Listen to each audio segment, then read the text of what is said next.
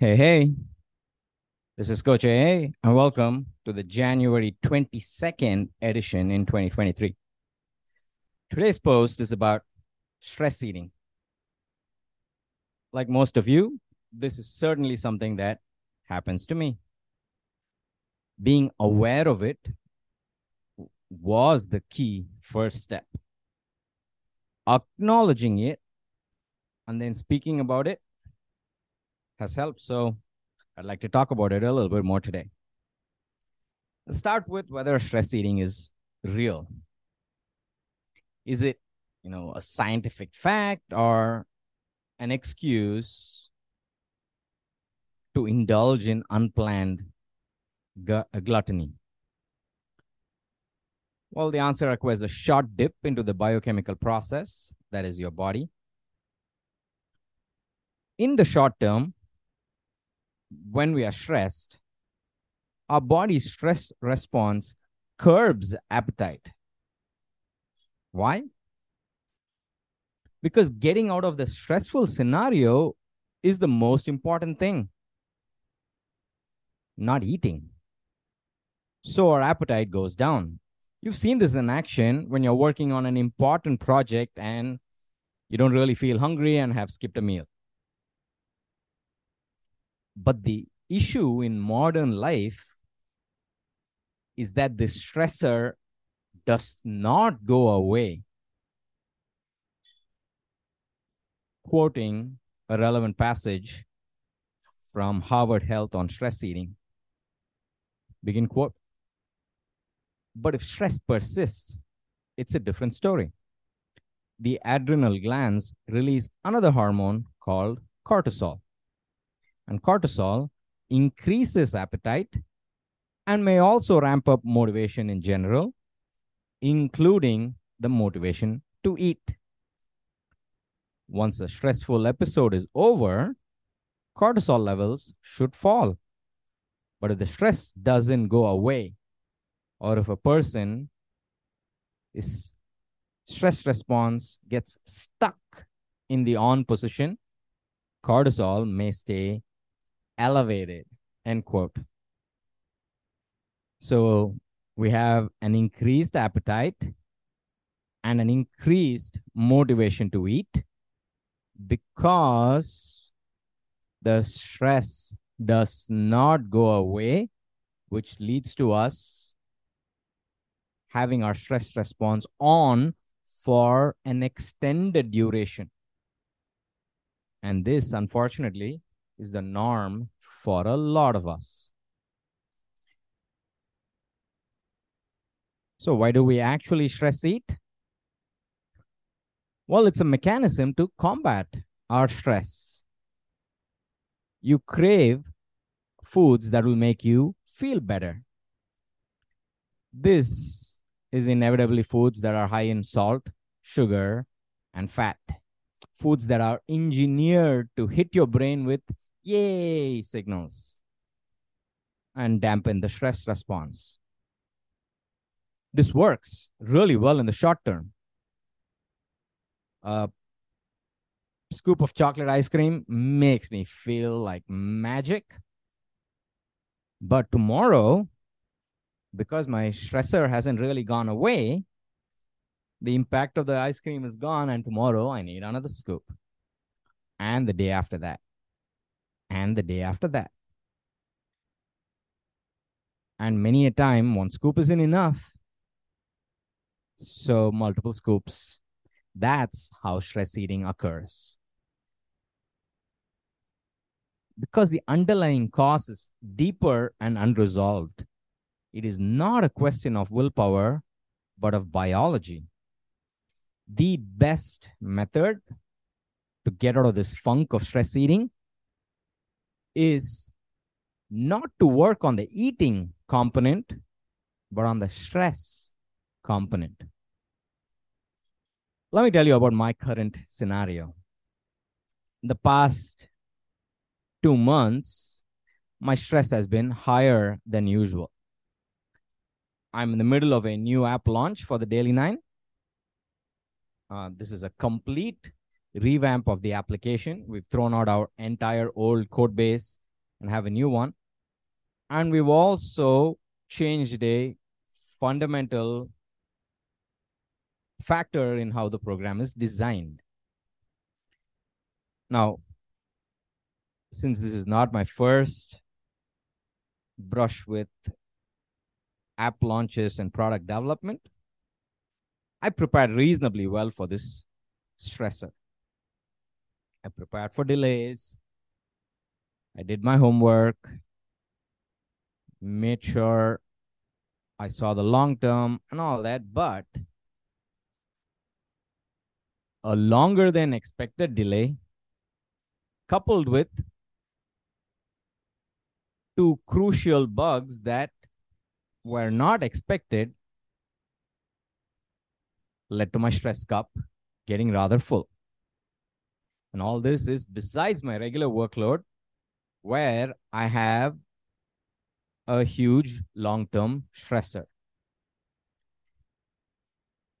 I'm finding it difficult to get out of working on quadrant 1 tasks and move into working on quadrant 2 tasks. So this is a designation that comes from the Eisenhower matrix. Quadrant 1 tasks are urgent and important, stuff you need to do today, while quadrant 2 tasks are not urgent, but very, very important. Now, my long-term goal is to work primarily on quadrant 2 tasks because these are the long-term. This is how I think I need to spend my time for the benefit of my company's growth and not on the urgent and important tasks. But knowing this and getting there are two different things. So these are my two big stressors that I have been around for a little bit longer, which has caused me to stress eat. So I started with understanding my stressors better. Now I know the D9 app is a short-term stressor. Once the app is launched and the bugs are resolved, it will get over. So I jotted down my learnings from this experience. Now, like having a weekly project review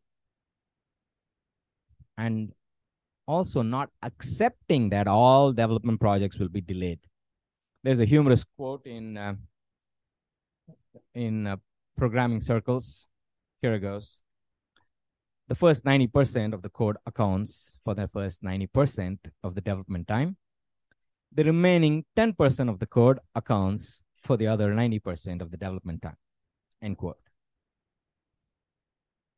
The reason I do not want to accept that this will be delayed is it inevitably means that the timeline I'm working with is wrong and I already know it, which makes no sense. So I can definitely plan better. I can also make peace with the fact that there'll be unforeseen problems, that there will be blind spots. That's the definition of a blind spot. What worked well was staying calm throughout the experience, because being calmer allows me to solve problems better. Being agitated only delays the solution. It's just that I ran out of patience towards the end. So patience is another learning. And I should reach out to experts a little earlier than later. And for the other stressor, which is how my work itself is designed to shift into quadrant 2, here's what I'm thinking. First, I need to acknowledge that this is not going to be resolved in the next few weeks. I need to have more self-compassion. I work hard, and there are a lot of things at play at the quad, and a lot of things I have my hands full with. I need to stay calm and draft a medium-term and a long-term plan. Say, in 3 months, this is where I aim to be, and then in 6 months, and then by the end of this year to achieve this transition. I find planning extremely hard, and I'll talk about this in a few weeks. And I should seek outside help. There are some people who are awesome at this. I need to begin with the end in mind. Rather than just yelling constantly that I need to work only on quadrant 2, I need to understand what that means. And I need to continue focusing on my breath work, my meditation, and making sure I have me time. And of course, stay on path, stay patient, understand the effort required, track the effort. So, what's next? Well, for me, understanding my stressors, acknowledging them, and acknowledging my pain have been crucial. These are not things I've done before. Instead, I would berate myself and get to problem solving. Honestly, just acknowledging and being nicer, even though I'm nowhere close to solving the problem, has been helpful. Next, I need to work on a plan. A lot of the stuff I've said is abstract. I need specifics, but the skeleton is there. I picked a direction and I need to walk. And I need to keep an eye on my stress eating. Rather than get angry at the stress of eating or the eating itself, I need to use it as an opportunity. Stress eating signals that things are getting hard, and I need to acknowledge it. I need to use it as a flag that's being raised rather than a whip. Now, the point of using me as an example is not just to speak about myself, but to walk you through a real life example and what a potential solution could be. I don't know if this is the right solution for you. Heck, I don't even know if it is the right solution for me. But I do know that I have a tendency to overthink, and solutions appear after I start moving in the right direction. So for you, next time you find yourself stress eating, here's my suggestion. Focus on identifying the underlying stressor or stressors and acknowledge the stress. Acknowledge yourself. Treat yourself with self-compassion. Now, that's a huge rabbit hole, something I'm not an expert on, but I will be, and I will address this sooner or later. And finally, have a plan for dealing with the stress. Give yourself time to deal with the stress. Attack the stressor. The eating part will take care of itself. Well, that's that. I'll update you on my learnings and failures and progress in a few weeks. You be you. I'll see you next week. You have a good one. Bye. This is Coach AA signing off.